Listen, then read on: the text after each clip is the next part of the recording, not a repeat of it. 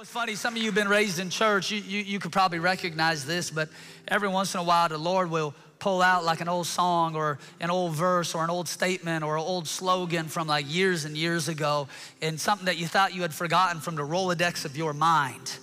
And he'll just kind of remind you of it. And I was just reflecting on how good God has been and all the miracles he's done. And you know, when God starts to do something good, he does it so good, it's almost embarrassing, you know? It's almost like I don't even know if I can tell people how good God has been lest somebody else get insecure about my blessing, you know? And so I was thinking about it this week, and that old song just kept coming to me, and maybe ain't nobody else know it, and that's fine, but we used to sing it when I was a kid, and the lines were very simple. It said, what a mighty God we serve. What a mighty God we serve. Angels bow before him. Heaven and earth adore him. What a mighty God we serve.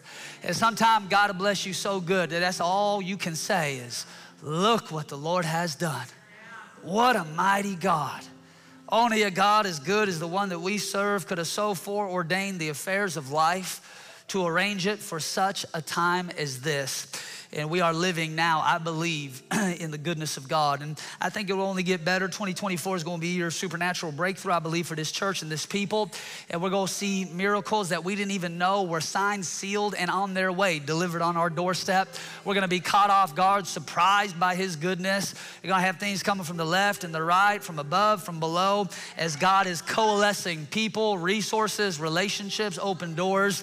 And I'm just telling you, this region has no idea what God has in store for it. For scripture says, eye has not seen, nor ear has heard what God has reserved for his people in these last days.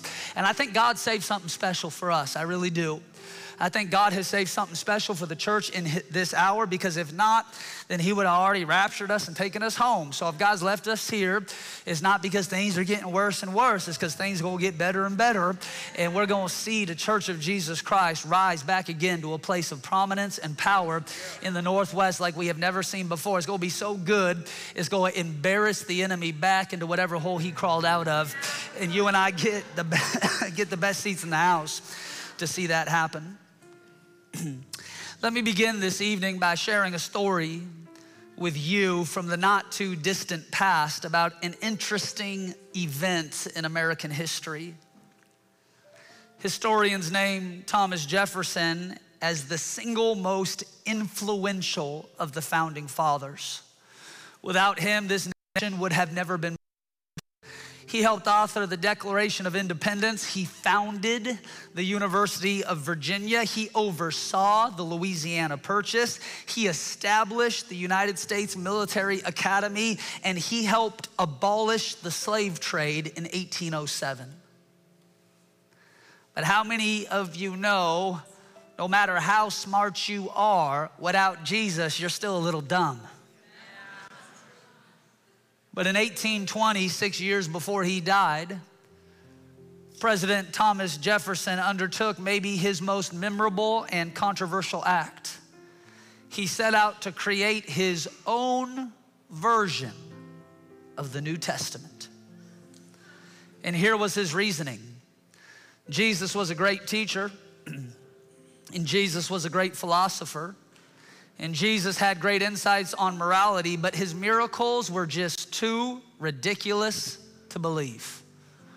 So Thomas Jefferson, using a razor and scissors, cut out the miracles, cut out the resurrection, cut out the ascension, cut out all the supernatural events that were recorded. And he ended up with a New Testament that was only 84 pages long. And he named this book, The Philosophy, Life, and Morals of Jesus of Nazareth. In one sense, it's eye-opening that if you are to remove the supernatural out of what the scriptures records, it becomes a relatively short book and a relatively boring book. I'm so struck by Thomas Jefferson's impression as he reads the pages of the New Testament. These miracles are just too hard to believe. I don't know if you have ever felt like that at a time in your life or your Christian walk. It's almost felt like that for me in this last season. Oh, there's been hardships and challenges, but at the same time, I have seen the miraculous hand of God in ways that confound my human ability to rationalize it. It's too good not to believe. And although it's easy to look back at a man who in 1820 cut out the vast majority of the New Testament, it begs the question, how many of us today are reading a Bible that we have conveniently edited in our own minds to skip out on the stuff that we find hard to believe? See, friend, either the Bible will change you or you will change it. Either the word will cut you or you will cut it. Either God will be true and every man a liar, or man will be true and God be found a liar. But I can tell you this, I've been inspired by a lot of books, but I've only ever been transformed by one. I've been educated by a lot of texts, but my mind has only ever been renewed by one. I have been entertained by a lot of novels, but I've only ever been captivated by one. I'm not sure where you're at this evening with God, but my Bible is filled with miracles. My Bible is filled with signs and wonders. My Bible is filled with the unexplainable and wonderful works of a sovereign God who still heals the sick, who still cleanses the leper, who still casts out demons, who still raises the dead. It's not just history. It's not just narrative. It's not just a good story. It's not just personal reflections. It's a living document that testifies to a living God. See, I simply refuse to reduce God to somehow fit within the intellectual framework of Western culture. I'm not skipping out on miracles because they take too much faith to believe. For the Bible says, without faith, it is impossible to please God. No, I am not ashamed of the gospel of Jesus Christ, for it is, watch, the power of God unto salvation for everyone who believes, for the Jew first and also for the Gentile. We're not changing scripture, we're changing culture. We aren't downgrading the word, we're upgrading our minds. And if our experience doesn't match what the scripture says, we're not changing scripture, we're changing us. No, Jesus wasn't just a good leader. He wasn't just a moral teacher. He wasn't just an influential philosopher. He was the Son of the living God who was raised from the dead by God's own Spirit. And still today, hear me, everything hinges on the resurrection.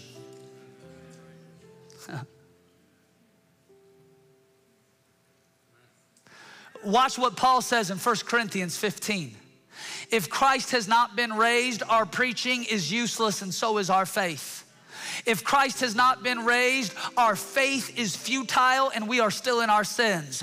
If Christ has not been raised, then those who have fallen asleep in Christ are lost. If Christ has not been raised, then our hope is only in this world, and that's pathetic. If Christ has not been raised, how then will we be raised from the dead? If Christ has not been raised, then God is a liar.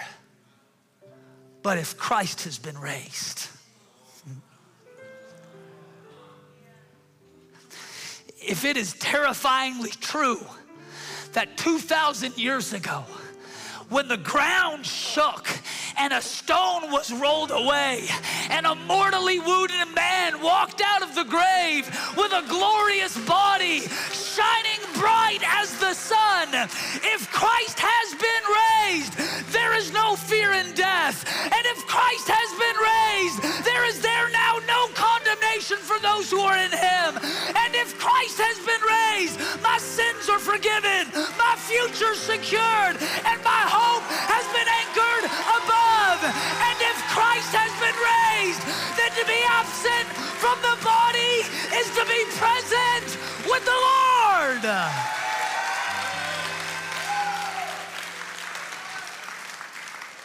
If Jesus is dead and the dead are not raised, then nothing else matters. But if Jesus is alive and the dead one day will all be raised, then nothing else matters. Let me say it again. Everything hinges on the resurrection. And that's why the early apostolic fathers spent so much time absolutely destroying the lie of Gnosticism, which tried to convince people through wise-sounding philosophy that the spiritual world and the physical world were bifurcated compartments that never interacted with each other. They said, well, maybe his spirit was dead, and then God caused his spirit to be raised again. But certainly it makes no sense that a man would physically die only 3 days later to be raised from the grave. And this is why the early apostolic fathers were willing to give their very lives to defend the notion of the hypostatic union. That Jesus was fully God, yes, but he was also fully man. For in the fullness of time, God sent his one and only Son to be born under the law, to redeem those who were under the law, to live in the confinements of the human experience, never losing his title to be part of the Godhead, but fully experiencing what it was like to be human.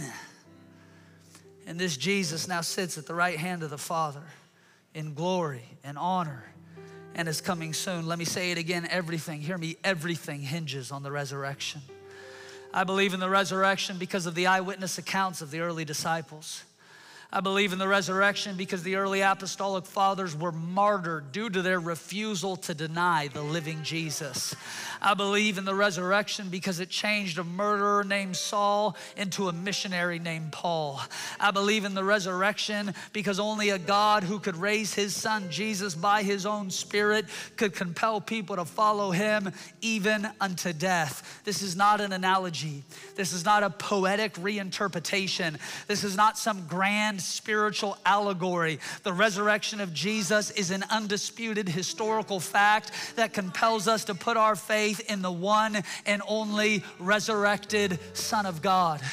That's why baptism is so powerful, because in baptism we identify with his death and we are raised unto new life. That is why the taking of Holy Communion is so powerful, because we celebrate his broken body and his spilt blood, and we declare these things until he returns. We are reminding ourselves of both the bloody cross and the empty tomb, because they are the two central pieces of imagery that weave together the fabric of all of Christendom.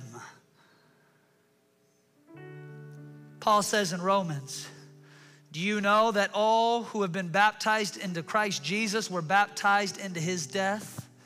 We were buried, therefore, with him by baptism into death, in order that just as Christ was raised from the dead by the glory of the Father, we too might walk in newness of life.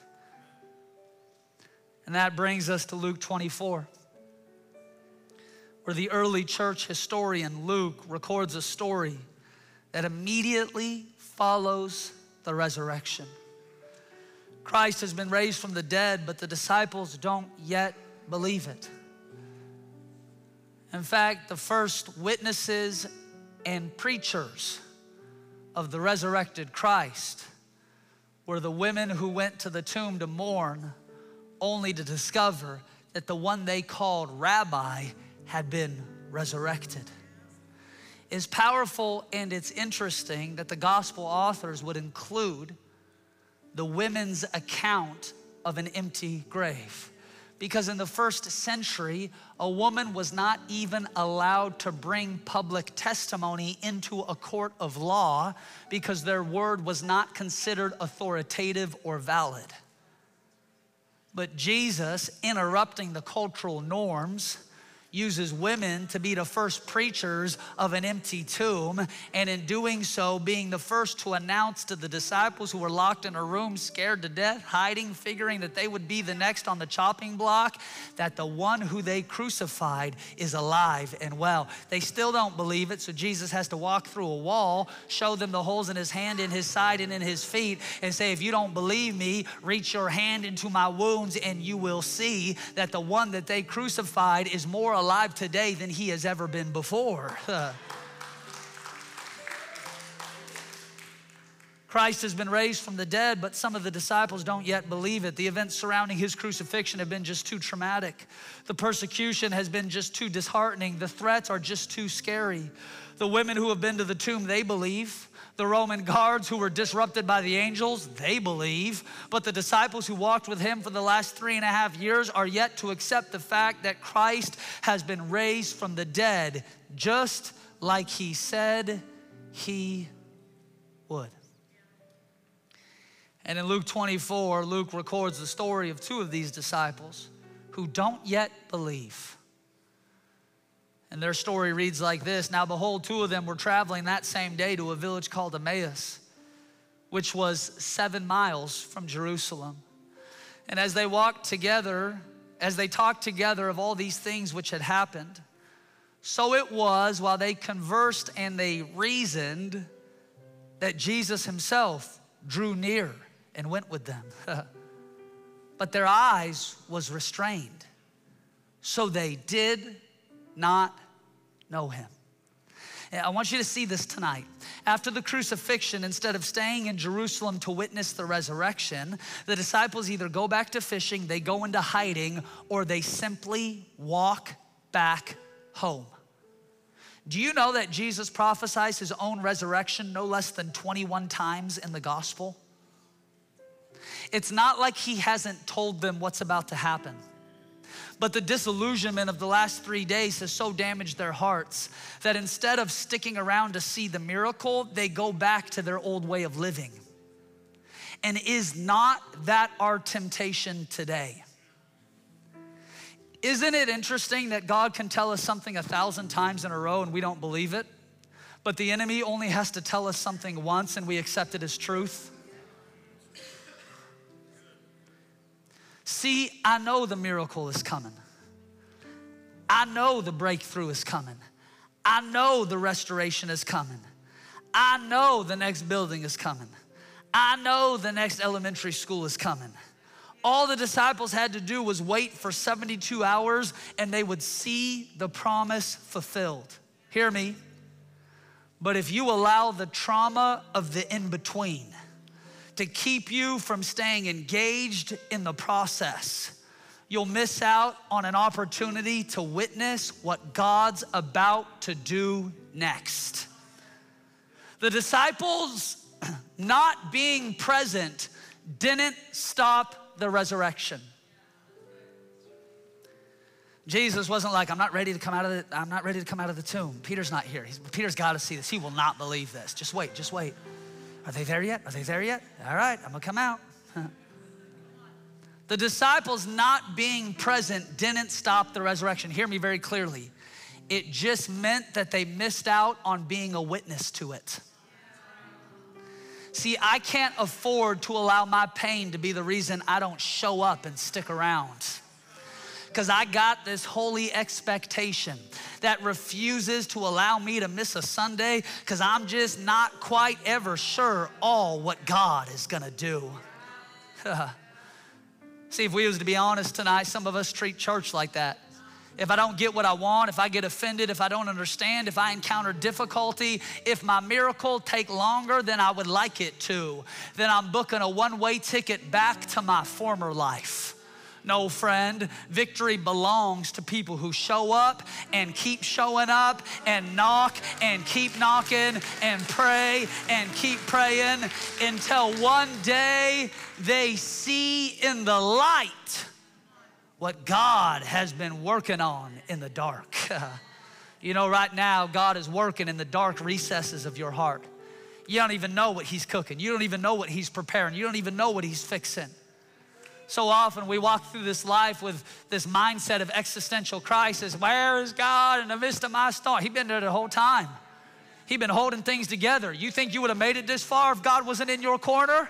You'd have been a nervous wreck. You wouldn't even made it out the womb. What are you talking about? God has always been for you. God has always been with you. God has always been working on your behalf. You weren't always able to see it, but if you'll have the faith to keep showing up, one day you will see in the light what He's been cooking in the dark. And the Bible says this, their eyes, watch, they was restrained.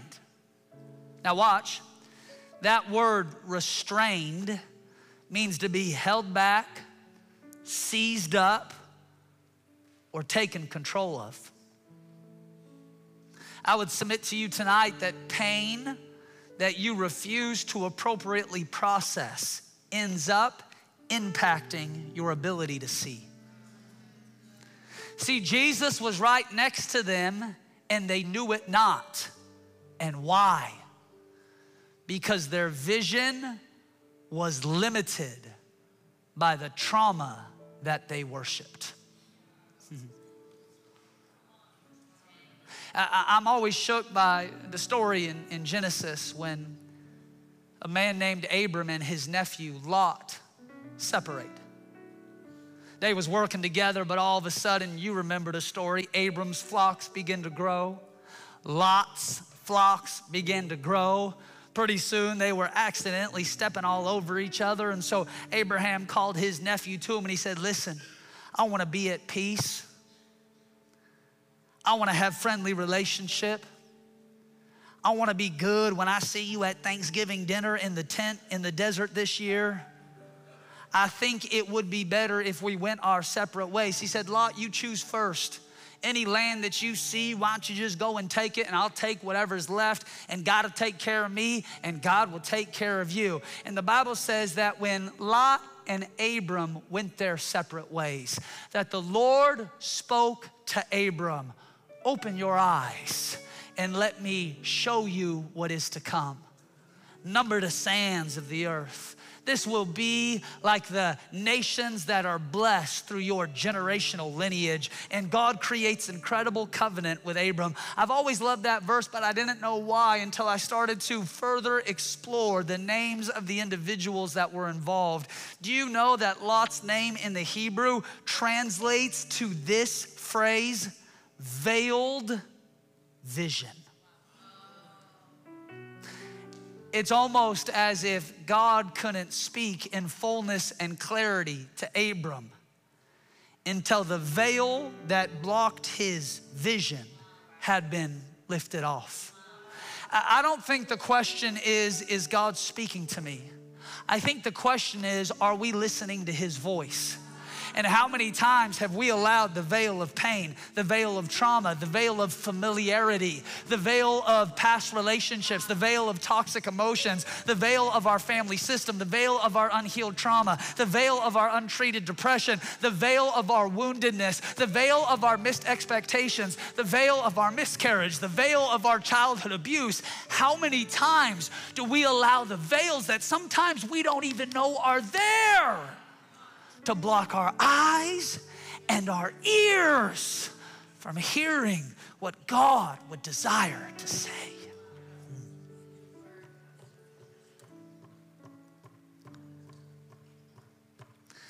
Jesus was right next to them and they didn't know it. But here's what I love. They don't deserve it. They're headed in the wrong direction. They are arguing amongst themselves regarding the crushing disappointment of seeing the one that they followed executed on a tree. And in the midst of their depressive dialogue, Jesus invites Himself to the conversation. You ever had a moment like that in your faith? You just complaining, processing, upset, bitter, hurt. Maybe you processing with a friend. Maybe you're just processing out loud so you can hear yourself talk. And all of a sudden, in the midst of it, Jesus steps into the conversation. And you have this awareness, like tonight, I'm not alone. He is here right with me. And why would he even want to be here? I was just complaining about him and all of the miracles I haven't seen yet and all of the prayers that haven't yet been answered. And why is it happening for everybody else, but it's not happening for me? And I was just so upset that that person really ticked me off at church. And I was trying to give myself an excuse on why I never had to go back. And I was really upset about what Russell said on Sunday or the shoes he wore or the graphic he showed. And I just want to be mad. And all of a sudden God says, excuse me. And he invites himself into the conversation. I love this. I love this. Watch. How many times has Jesus drawn near and yet you didn't even know it? How many times has Jesus showed up in the midst of your disillusionment and depression and just sat there until you felt his undeniable presence? I've been so thankful over the last 9 years of church planting and adding campuses and trying to figure this out one day at a time that there have been so many moments of high highs, but also real low lows. And whether it's personal challenges or organizational challenges or feelings like I can't go on and I'm not smart enough to do this and I feel the weight of the world on my shoulders and I just want to give up. And how many times like God has sent really good friends who are willing just to sit in my room and not offer advice, but just sit there until I feel and sense the peace that is on their life coming on mine. Listen, you need friends in your life who don't always need to give you advice in order to make their presence felt in the midst of your storm. We got a world that's so quick to dispense advice like we even know what the heck we're talking about. Well, let me give you all my expert wisdom. You're like, you're just as dumb as me. What are you talking about? Now, the Bible says that Jesus is the friend that sticks closer than a brother, that he is the suffering servant who is familiar with our pain. He is the one who walks into the middle of our darkest night. And sometimes all we need is the nearness of his presence to know it's gonna be okay. The sun's gonna come out tomorrow. I'm gonna wake up and face another day. And if God be for me, then who can be against me? Is your vision restrained today? Is your ability to see held back by the unforeseen circumstances of your life? Could you trust God tonight that he is working it out, that he hasn't forgotten about you, that his plans and his purposes will in fact prevail? Hear me. If you can't see, you can't succeed. Hear me. If you can't envision, you can't grow. If you can't dream, you can't have hope for what's ahead. Oh, I think today would be a real good day to allow God to heal your eyes so that you can see again. Now listen, you may have come from Emmaus, but your home is Jerusalem. You may have been born in dysfunction, but you can live in freedom. You may have come from fishing, but your destiny is souls. I simply refuse to allow my pain to cause me to go back to what God has rescued me from. And so Jesus shows up to a conversation.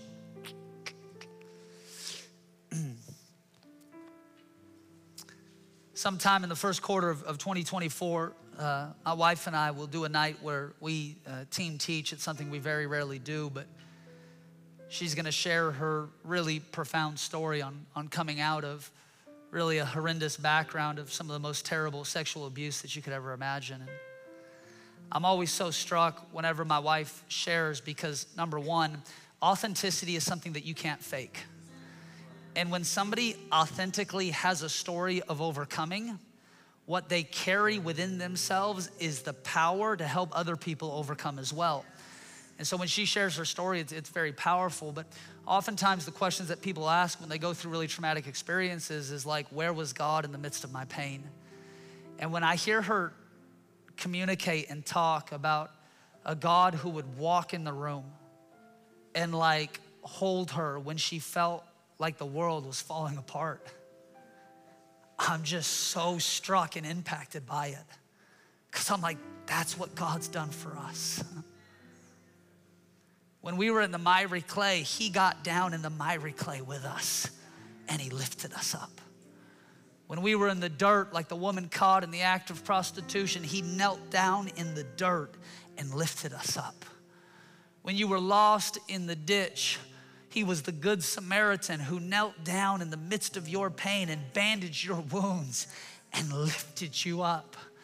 And when Isaiah says he is the one who is rising with healing in his wings, I am struck that when he rises, so do we. Now watch. And he said to them, Jesus said to them, verse 17, what kind of conversation is this that you have with one another as you walk and are sad? I love when Jesus asks questions he knows the answers to.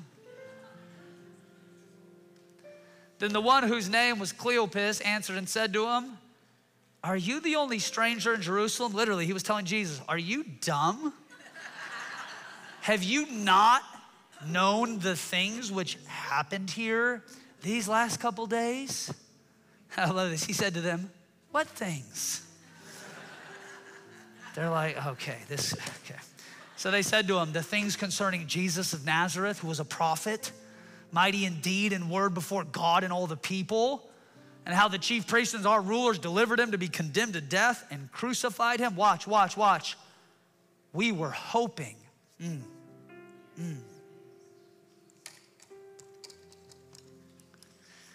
We were hoping that it was he who was going to redeem Israel. Indeed, besides all this, today is the third day since these things have happened. I love this. Jesus isn't asking a question because he doesn't know the answer. He's asking the question to help reveal their hearts, which, by the way, is the same reason God asks us questions today. Who do you say that I am? Do you want to be made well? Why are you so afraid? Why did you doubt? Are you going to leave also? Who touched me? The questions of Jesus aren't reflective of his lack of knowledge. Questions from God help reveal to us the true nature of our heart and our motives. You ever find yourself explaining stuff to God like he doesn't already know? You're like, God, now listen, let me help you understand, because he was probably busy. So see, what happened was they did this, so that's why I did that, and then they did that, so that's why I've been acting out of pocket this last month. It's because what they did to me first. Are you the only stranger in Jerusalem? How do you not know the things which have happened? And I love this. Watch. Jesus engages. Not offended by their lack of belief, not upset by how quickly they've gone back home, not irritated they weren't at the tomb. Jesus engages in the conversation because that is what friends do. The disciples want answers, but what they need is nearness.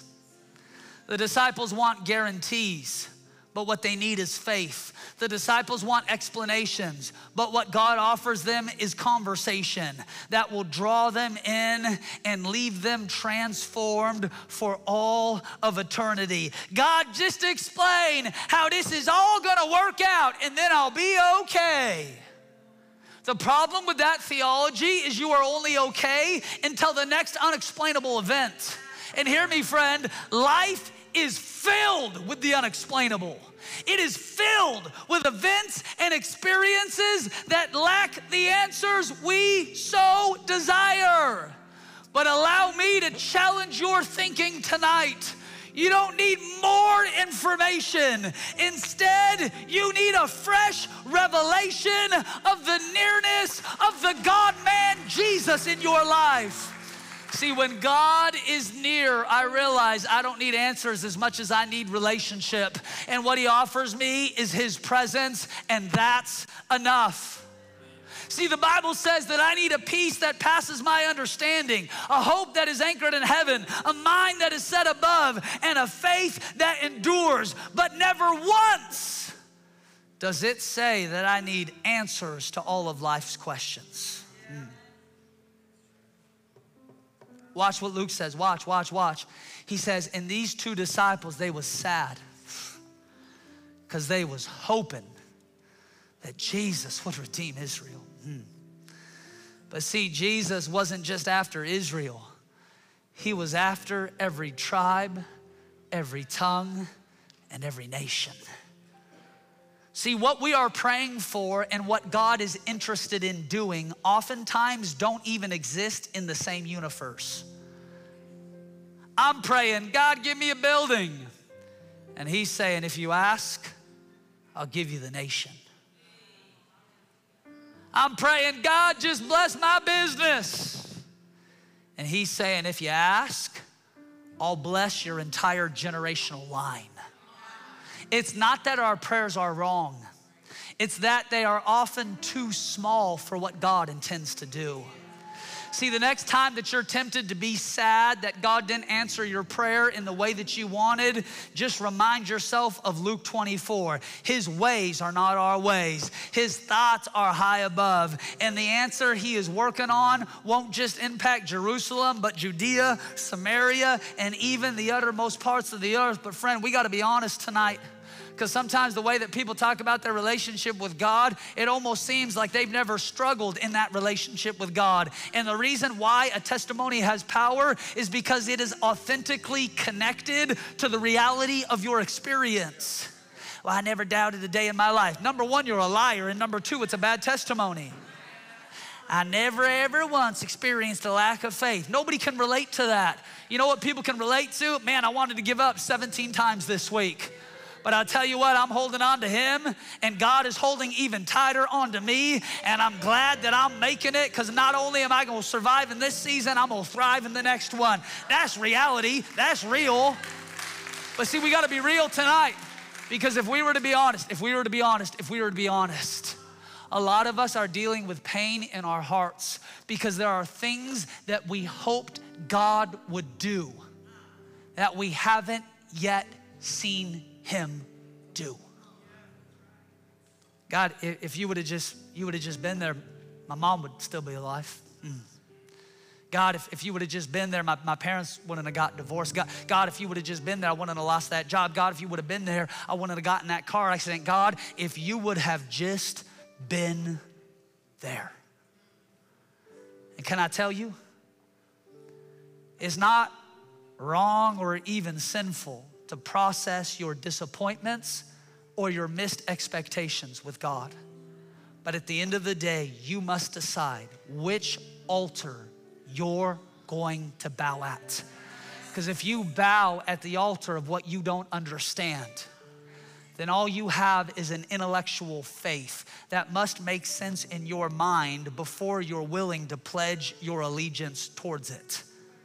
And the older I grow, the less I understand about the way that God works, but the more convinced I am that he does. And I gotta trust when I don't understand. God has seen my past, present, and future all at the same time. And he is working things together for my good. Watch, the story continues. I'm almost done. He said to them, how foolish you are. Now Jesus irritated. I've been listening to you complain, explaining things to me like I wasn't there. It happened to me. I was crucified. He said to them, how foolish you are, and how slow to believe all that the prophets have spoken. Did not the Messiah have to suffer these things and then enter his glory?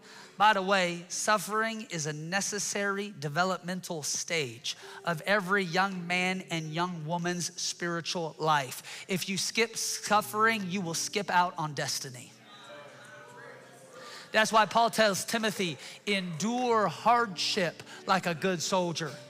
Maybe, just maybe, God is less interested in rescuing you out of your hardship and more interested in developing you through your hardship. Suffering is a necessary stage. And I love this. And beginning with Moses and all the prophets, he explained to them what was said in the scriptures concerning himself. And they drew near to the village where they was going, and he indicated to them that he was going to go on further. Y'all go home, I'm gonna keep walking. But they urged him strongly, watch, stay with us, for it's nearly evening and the day is almost over. So he went in to stay with them. As the disciples are drawing near to home, Christ is drawing near to them. He has contended with them out of the scriptures. He has drawn their attention back to the law and to the prophets. He has reminded them of the messianic promises, and all along, he has been drawing them in. Maybe you don't realize it tonight, but we sang the word, we prayed the word, we confessed the word, and now I'm preaching the word. And whether you recognize it or not, all along, God, by his own Spirit, has been drawing you in this entire time. I didn't know God was working on me, but he was. I didn't know he was drawing me, but he was. In fact, now that I think about it, when I look back over my life, I can see all the times where I was unaware, but God was using seemingly insignificant and simple moments to draw me in to a right relationship with him. Now that you look at it, it all makes sense. But while it was happening, you didn't even realize what was going on. All of a sudden, everyone in your cubicle gets born again except you. All of a sudden, every family gathering, somebody's spouting off about the gospel. All of a sudden, you keep seeing Facebook and Instagram ads for a church. All of a sudden, you keep flipping through the channels, landing on Daystar every time. You thought it was just a coincidence. And God said, I got my eye on you, and I'm drawing you in. And I'm drawing you in. For no man comes to the Father unless he is first drawn by God's Spirit, and God's been drawing you in. And just like Jesus on his triumphal entry in Jerusalem, when he stopped on a hilly place and he looked over the city, and the Bible said he wept over the city. He said, Jerusalem, oh Jerusalem, how I have desired to gather you like a hen gathers its chicks, but you have resisted me, and you have killed the prophets, and you have been stiff-necked in your rebellion. But my desire from the very beginning has been to draw you in. I don't know about you, but when I cross the city limits into Seattle, I feel the drawing of God's Spirit on a region. I hear him saying, I got my eye on Seattle. I got my eye on the UW, and I'm drawing them in one by one until this region knows me by name. Now watch. They say, Jesus, stay with us. We got the Chick-fil-A nuggets for dinner. Just stay. Now it came to pass, I love this. Now it came to pass, as he sat at the table with them, watch the words, that he took bread, he blessed, and he broke it.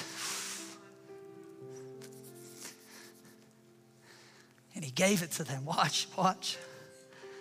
Their eyes were opened and they knew him.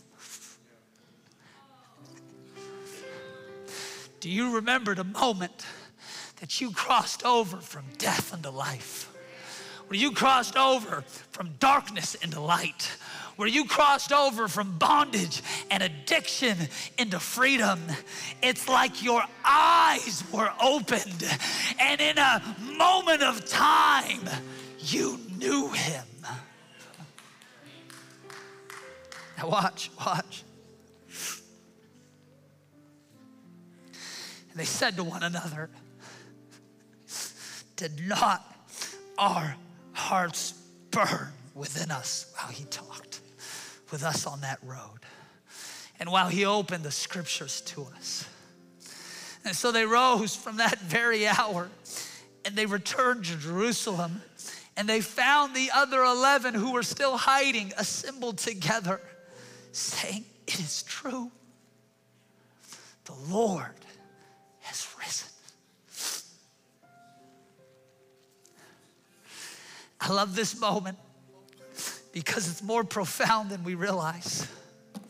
Jesus sits down at the table, and just like he does on the night he is betrayed, he takes bread and he breaks it. And in that very moment, their eyes are opened and they knew him. Now the scriptures don't tell us this, But I imagine as Jesus is walking on that road to Emmaus, he's ever so discreetly concealing his hands. He's ever so discreetly allowing that robe to cascade on his feet to cover up those nail prints. He's ever so wearing that cloak that covers up the hole in his side from the spear. And I just kind of imagine in my mind's eyes as they sit down for dinner, and Jesus reaches out and grabs the loaf of bread and begins to break it. In a split instant, they see the holes in his hands. And they think to themselves, it's the wounded Lamb of the universe. He's alive, and he's walked with us this entire time.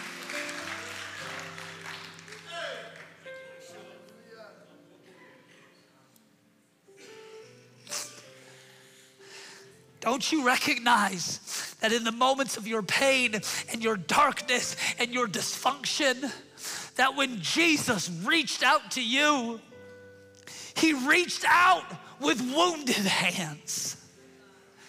He said, I can heal your pain because I know what it's like.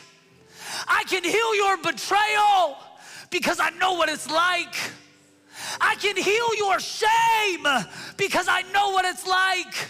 I can heal your confusion and your abandonment because I know what it's like. And when Jesus reaches into the miry clay of your life, it's not with pretty hands. It's with nail-scarred ones. Because when you see them, you recognize this Jesus is more familiar with my pain than I ever dared to imagine. Watch, watch, watch. Don't you see the significance? This is communion. This is the broken body and the spilled blood on full display.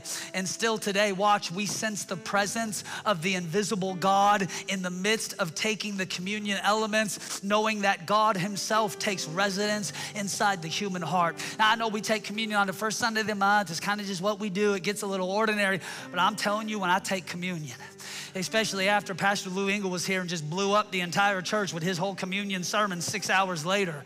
When I take communion, I feel a burning heart because God is near. Now, why did he vanish? Because he's got more people to appear to. He's got more disciples to convince. He's got more conversations to interrupt. He's got more dinner parties to crash. He wouldn't rest until the disciples knew that God did exactly what God said he would do. He raised his son from the grave. He broke the power of sin, and he invited us into newness of life. And watch their response. Didn't our hearts burn? Wasn't this Jesus all along? I didn't realize how significant it was until he disappeared. Let me give you a warning tonight. Some people will never recognize the significance of God's presence, God's people, or God's church until they find themselves in an environment without it. Listen, don't take this for granted. Don't grow casual with the presence of God. Because this church is filled with the prayers of the last generation who now cheer us on from the great cloud of witnesses who died not receiving their promise, but are celebrating that we are receiving ours.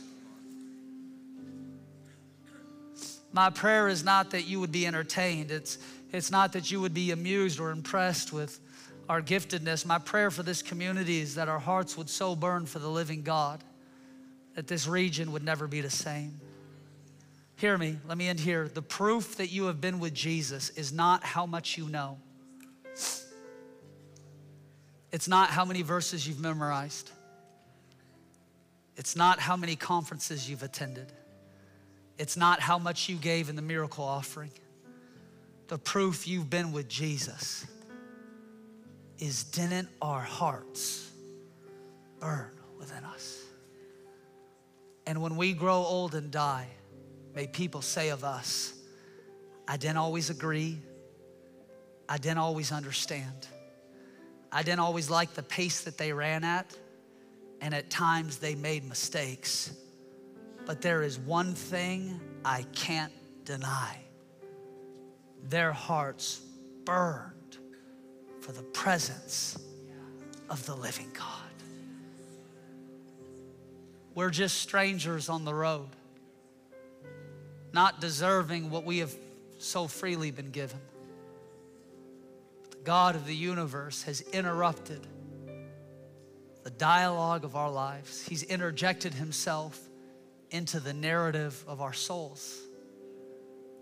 And in doing so, he leaves us with a heart that burns, knowing that the same God who raised his own son from the dead will raise all sons and daughters from the dead one day. And in doing so, we will be with him forever. This is the God that we serve. And this is the burning heart that we receive from him. Come on, would you stand with me as we close tonight?